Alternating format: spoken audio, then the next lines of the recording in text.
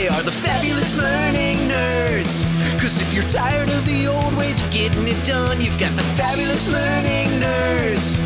Scott, Dan, and Zeta are making it fun. The best ideas that you've ever heard. So everybody spread the word. They're gonna keep your wheels turning. The fabulous learning nerds. Fabulous learning nerds. Oh yeah! Hey peeps, welcome back to another fantastic episode of your Fabulous Learning Nerds. I'm Scott Schutte, and with me, it's Dan. Dan the man. Oh yeah.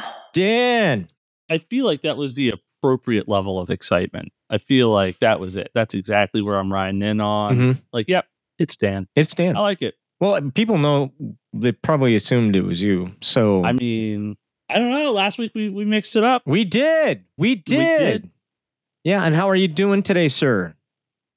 You know, I am fair to Midland. Yep, there it is.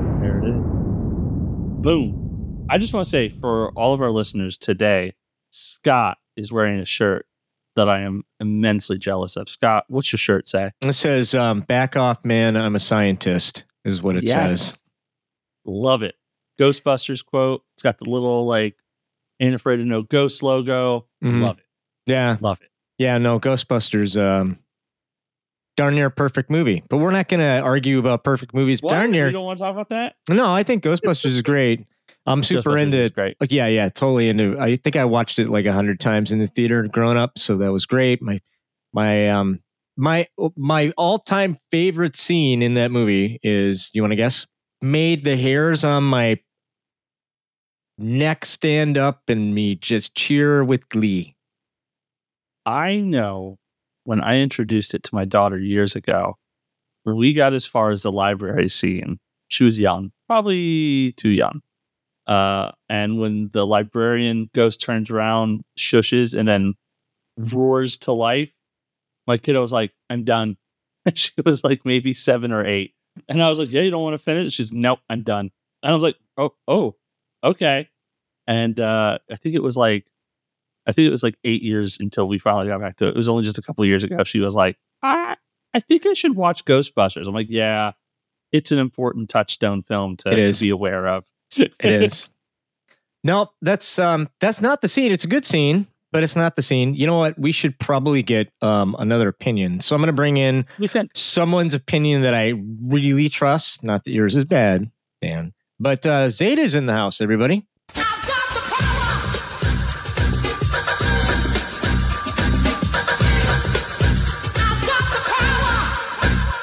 Zeta. Hey, Scott. How you doing? Great. Ghostbusters fan, are you? Oh, yes. Oh, yeah. Love it. What scene am I thinking of? Or what's your favorite scene? The Zool.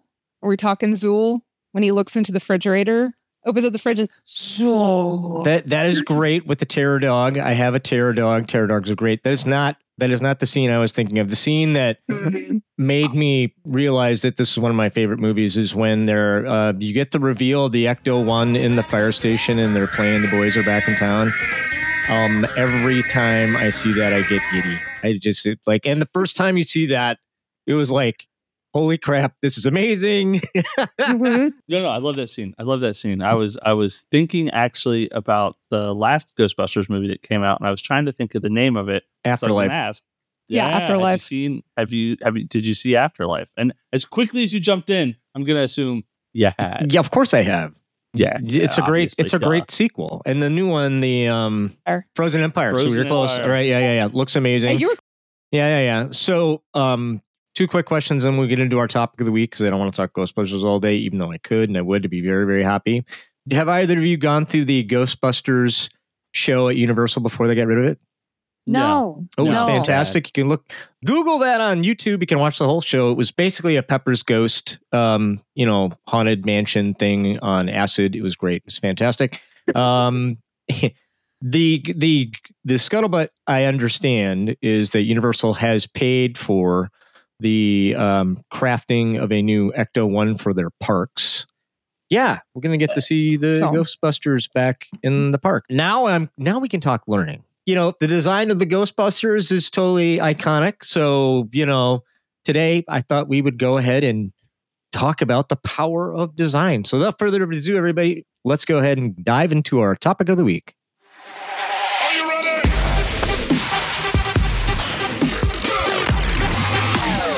All right, we're going to talk about the power of design, and we're going to lean heavily on our design goddess with a small g, Zeta.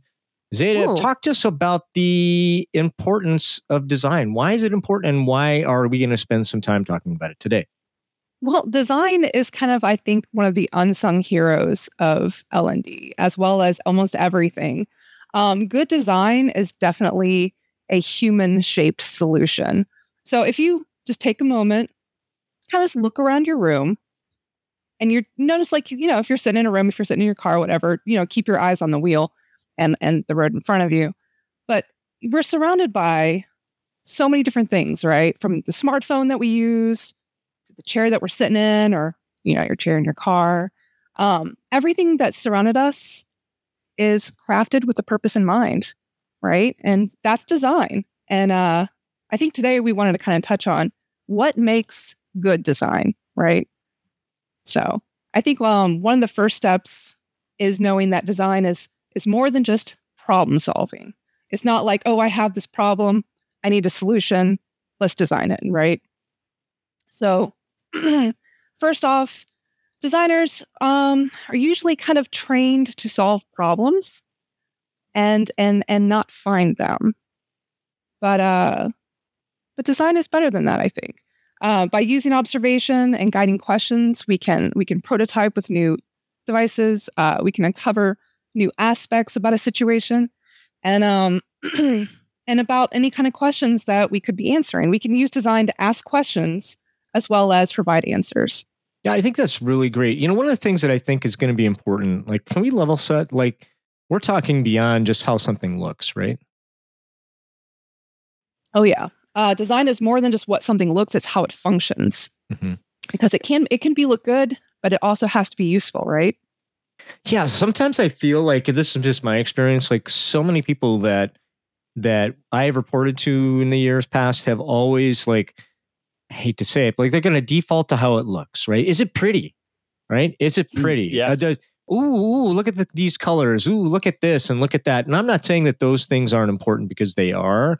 But do you hit something right on the head? Like, functionality, whatever it is that we're designing, how it transfers what we want to do and gets the behavior or the results we're looking for, are more important. Which is why, if we tie that back to the whole storyboarding thing, it's all about function, right? It's all about, hey, what are we talking about, and then what are we trying to get across? For me, in my career as an instructional designer, when I was young, I was very focused on the instructional design part, and like very focused on like building learning material whose only purpose was the transfer of knowledge. And because of that, like so many times I would be like, oh, how it looks isn't important. It doesn't matter. It just matters that they can get through the course. There's going to be an instructor there, or they'll be able to navigate the course.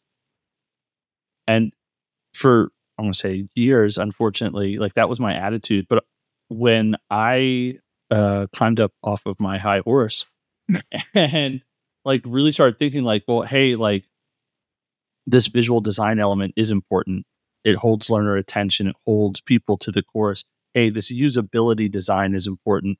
If people have to spend less cognitive load on like navigating my course, they'll be more apt to pay attention to the things I want to pay attention to. Like, as soon as I accepted the design part of instructional design, like I got so much better at my job, and just so much better at like how I get things done, and like how I communicate the value that like building these courses brings. I think ultimately it is the value we bring more so than the polish that's on it, right? Design is definitely a human-centered solving for people. One of the things that I love about design is the philosophy that's called human-centered design. Have you guys heard of that? Yeah, I have. Why don't you go ahead and explain that to our audience? Yeah. So like human-centered design, like basically everything we do, all the things we build, all of the courses we work on, all of the trainings, all of it is focused on helping people to grow and develop, to learn new skills, to become better at their job, to learn to just do things better, to be better. But too often I think people get very stuck and focused on the technology that drives and delivers those experiences. And because of that, we step away from human-centered design. At the end of the day, when you're building something, if you're sitting there and you're thinking to yourself like, hey, I need to build this course and I need to make sure that it fits, like I can only have like, these 15 elements on a page because that's as many elements as like maybe like the web browser on the back end will support, or because, like it'll slow the computers down. Like that's good thinking, good problem solving, being like forethought and stuff. But how many elements do your users care about? How many elements do people care about? When you're designing things, when you're focusing on things, human-centered design is basically just putting humans' needs and perspectives first, and then making sure that the trainings, tools, and things you do to support that keep the person at the center of that design. Yeah, good design is more than just creating solutions or trying to fix something. It's ultimately going to be functional and desirable for your users, right? Yeah. So, yeah. Well, I think that's really great. So it begs a question, if I may ask the question. I'm thinking about my design. I'm thinking about what I need to produce. Where do I start? Like, where should I start? Well, design with the first purpose, right? Like, why are you doing this? What's the reason behind it, right? What do you want your learners to come away from the course with? If you're designing a course for someone, what do they need to know? What objectives are you going to give them? What knowledge, what skill should they have had to acquire, right? Design with that purpose in mind. And I think that's your first step. We're going to pull a page from Stephen Covey. We're going to go ahead and begin with the end in mind, so to speak, right? Right. I like that. But I would make just a small addendum, maybe even like a small twist. I always try to focus on the minimum viable product, the MVP. Mm-hmm. Because once you've got like the bare minimum, like, hey, here's the basics. This is everything I need to make things go forward. You've built your foundation. Like, that's it. Like, everything else you're going to add after that are flourishes, are extras. Once you know what that basement looks like, the freedom you have to add or subtract as a designer, it goes through the roof. Mm-hmm. And so that's always what I'm aiming for. Like, if I need to teach people how to drive a car, or like, how to like do data processing, whatever skill it is, I'm always like, okay, what are the foundations of this skill that they need to learn? What are the foundations that get us to that goal? And once I know that, I can build on that. Like, that's my foundation. Then I can add in the roof, the walls, not in that order, windows, doors, et cetera, et cetera. I should definitely start with the roof first, right? Yes, but no, definitely. I like that. MVP. I'm just going to say it's the most valuable points, right?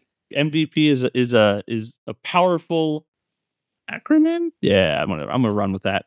Yeah, it's an acronym. We all know it. We all know that it means something important. And so, like, just looking at somebody and saying, like, hey, I just need the foundation. I just need the root, and then we can build from there. As a designer, knowing that also helps me build deadlines. Like, if I know, hey, it's going to take me this long to get my minimum viable product, I know, like, all the extra, I can then plan for, like, okay, I need at least this much time. Nothing happens if a deadline is before this time. And then after this time, it tells me how much room I have to make it better, to make it pretty, to make it usable, to make it all of these things that are important, but to a business or to a client or to an end user may seem extra. Yeah.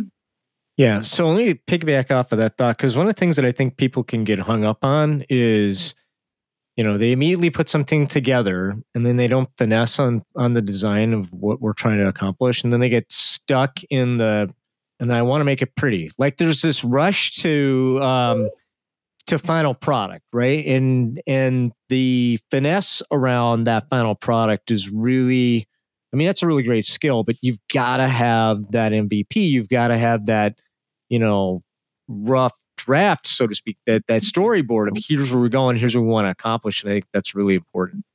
The other thing that I would say is that friend of the show, Lisa Wallace, she was on a long time ago. You got to go check her out. She's fantastic. She said something in the first time we talked that I use all the time. She asked the question like, what's going to be new, better, or different when we're done? Because the reality is my stakeholders often come to me with a request and they haven't thought about the answer to that question. What's going to be new, better, or different when I'm done? I need a training. Scott and his team are going to be able to deliver to me. Make us a training. What's going to be new, better, or different when we're done? I don't know. Make us a training, right? Yeah.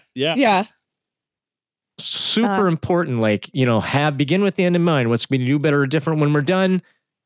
What is it that we want to accomplish? What's my deadline to get the MVP to you? Like, all that good stuff. And then when all that's done and you're good as gravy with all of that, then you can begin the fun part. I recently had the opportunity to go ahead and design a hour-long webinar for our APAC team, right? So they're over in the Asias, which was, Thailand, all those places. That was a fun experience. But I remember that I got all the MVP stuff done. Like I knew exactly what I was trying to communicate. It was all about empathy, and we're going to go ahead and communicate this and this, and here's our activities. And then in that moment, when you feel solid, that's when creativity can pop in. You get those moments of inspiration. And to kick off the meeting, I showed a video clip for empathy from the movie Inside Out, where Joy is talking to, not Joy, I'm sorry, Sadness. Joy and Sadness are talking to Bing Bong. And it's a really great demonstration of empathy because Sadness understands empathy because she's sad, and Joy just wants everybody to be happy. But in that moment of finding that, it's like, oh, I could totalize all of my design around that film. And that's exactly what happened. And everybody loved it.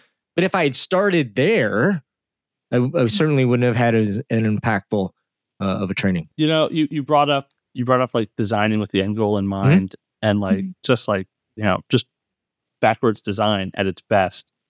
And man, I cannot tell you, like, whenever I've been part of a team and we've been super stressed with deadlines and a worksheet and a project sheet that's a mile long with a million different projects on it and a million different deadlines, being able to look at a team and be like, all right, cool.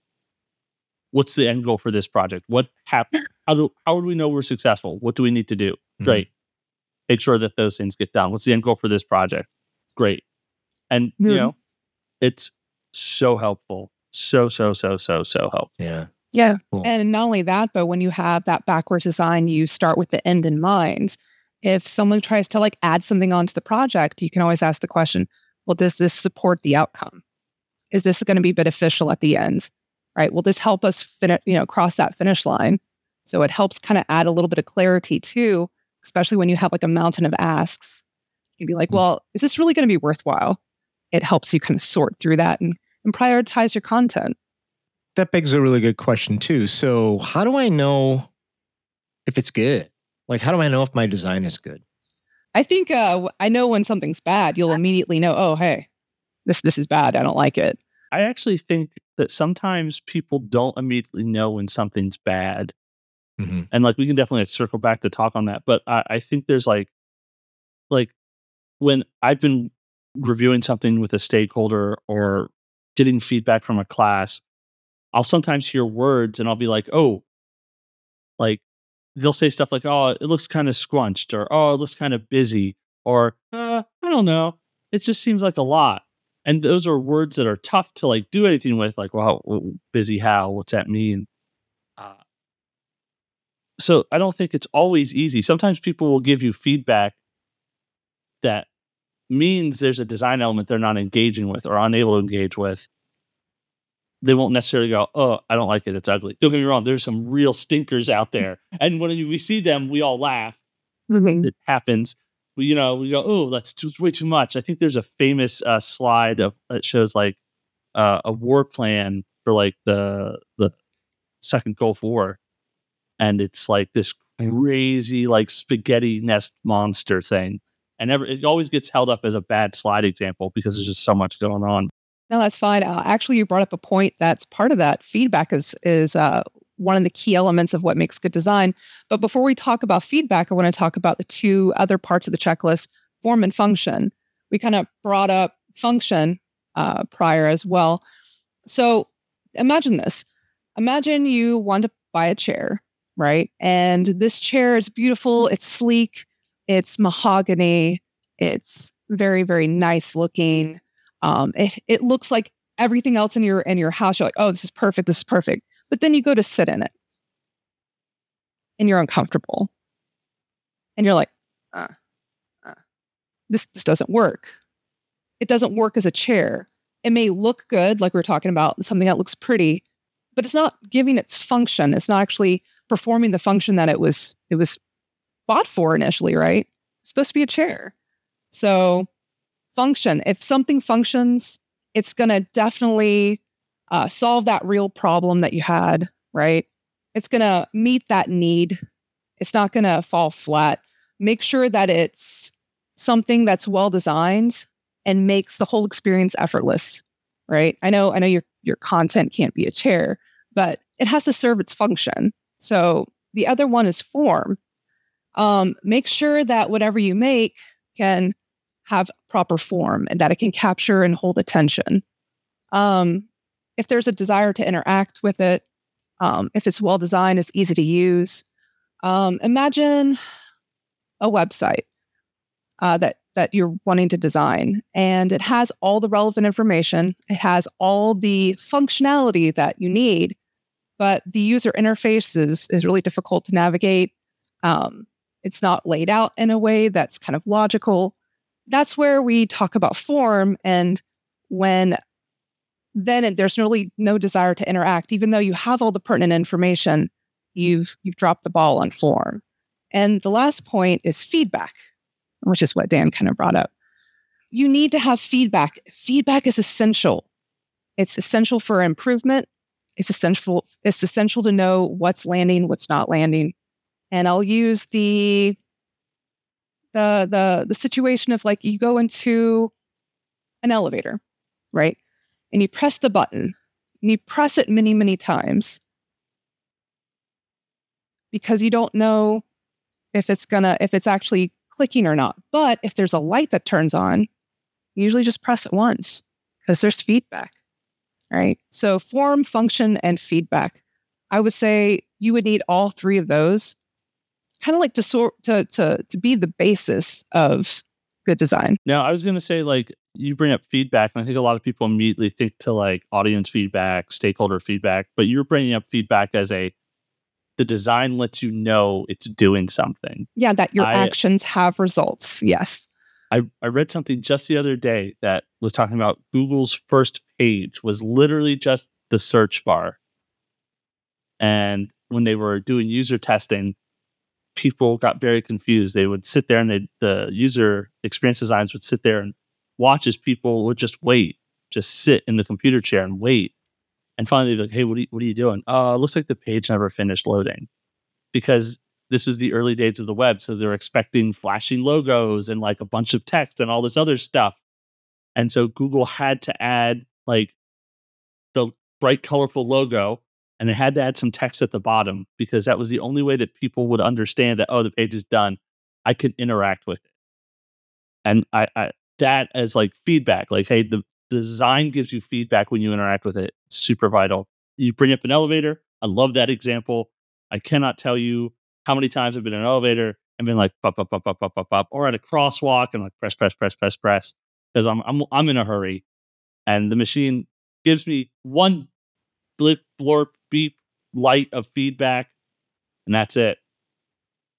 But all you need is that one blip, and you know that your actions actually have results. And I think that's something to consider whenever we decide trading.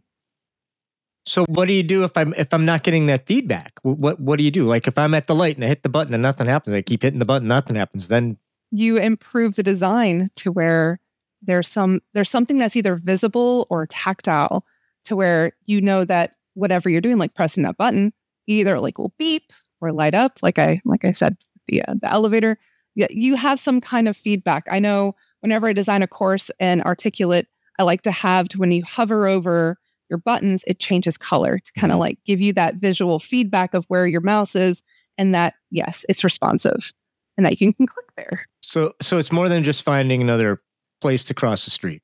Definitely, yeah. If you don't want to, I don't think that's a viable option. Of crossing the street in a different place, you can be probably charged with jaywalking. I know you don't have to worry about that when it comes to the user interface, but yeah, when it comes to good design, you also want to be clear. I know form, function, and feedback are kind of like the major checklists for content, but when you're making your design, don't clutter it. Try to be clear, try to be consistent, and keep the user's experience in mind. And I think you'll do fine. So we've talked about the, why design is important, and we've talked about beginning with the end in mind. We've talked about what makes good design. So take us home. Like, there's power when you do it right. Really good things can happen. Can we talk a little bit of like, what's the power of really good design? Power of good design is you find the right questions as well as finding the right answer when you're doing your problem solving. It is going to be purposeful and relevant for your audience. It's going to be easy to use. It's going to be effective. It's going to give your audience what they need. And ultimately, it will be there to empower the people that it serves.